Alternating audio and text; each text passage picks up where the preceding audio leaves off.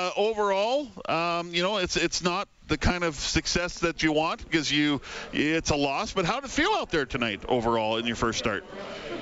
It was great getting out there back and playing football again, but at the same time, can't turn the ball over like that. But like you were saying before, the guys, kept me up the whole game, and we'll bounce back from this one.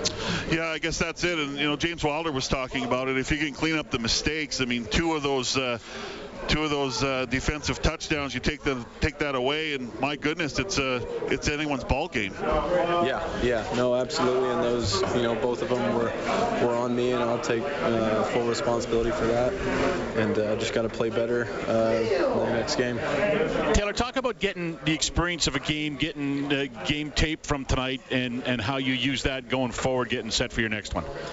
Yeah, for sure. I think it's just, getting back out there again in a live game action, getting hit for the first time in 18 months. Yeah. But, it'll start all slowing down again, and we'll get better offensively. All right, man. I appreciate your time. Thanks very much. Yeah, no problem. Thanks, Taylor.